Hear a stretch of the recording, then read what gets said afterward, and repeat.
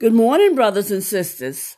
Thank you for tuning in to another episode of Inspirational Thoughts and Encouragement.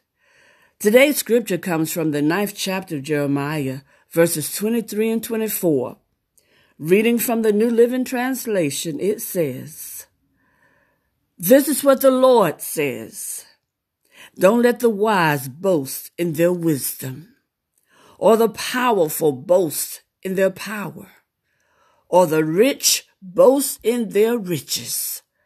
But those who wish to boast should boast in this alone, that they truly know and understand me, that I am the Lord who demonstrates unfailing love and who brings justice and righteousness to the earth, and that I delight in these things. I, the Lord, have spoken." Thank you, Lord. Father God, we pray that you'll bless the reading and hearing of your holy word. We pray for the courage to continuously be obedient. And Lord God, we pray that you'll continuously bless us with spiritual insight, wisdom, and understanding in order to grow in the knowledge of you, Lord God, in order to grow in the knowledge of your love for us, Lord God. This we pray in the precious name of Jesus, your Son, our Savior. Amen and amen. Thank you, Lord. Thank you. Brothers and sisters, in today's scripture, it reveals that God wants us to get to know and understand him. Amen. It doesn't happen overnight, though. It's a lifelong process. But as you get to know him, it'll become more exciting and satisfying as the years go by. But know that you won't ever learn everything about him. Amen. The Lord reveals himself in his word. So that's where we should start.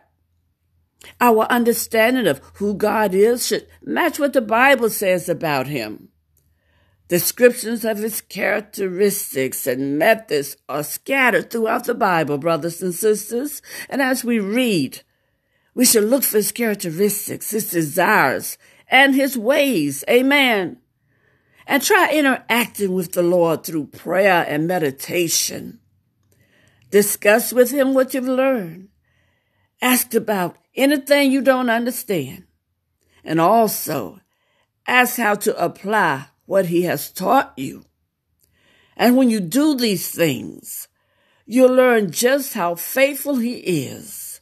And that's what he wants you to do. He wants you to learn how faithful he is, brothers and sisters, and that he is your dearest friend. Amen. Amazingly, the creator and ruler of the universe wants to spend time with us, brothers and sisters, and that he wants us to get to know him better. Isn't that something? Think about it. It's as if he's saying, I want you all to myself for a little while.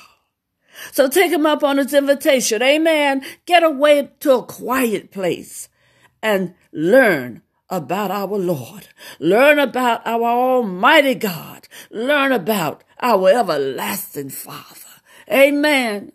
And when you do, brothers and sisters, you'll have a blessed journey. You'll have a blessed life. And you'll be able to be a blessing.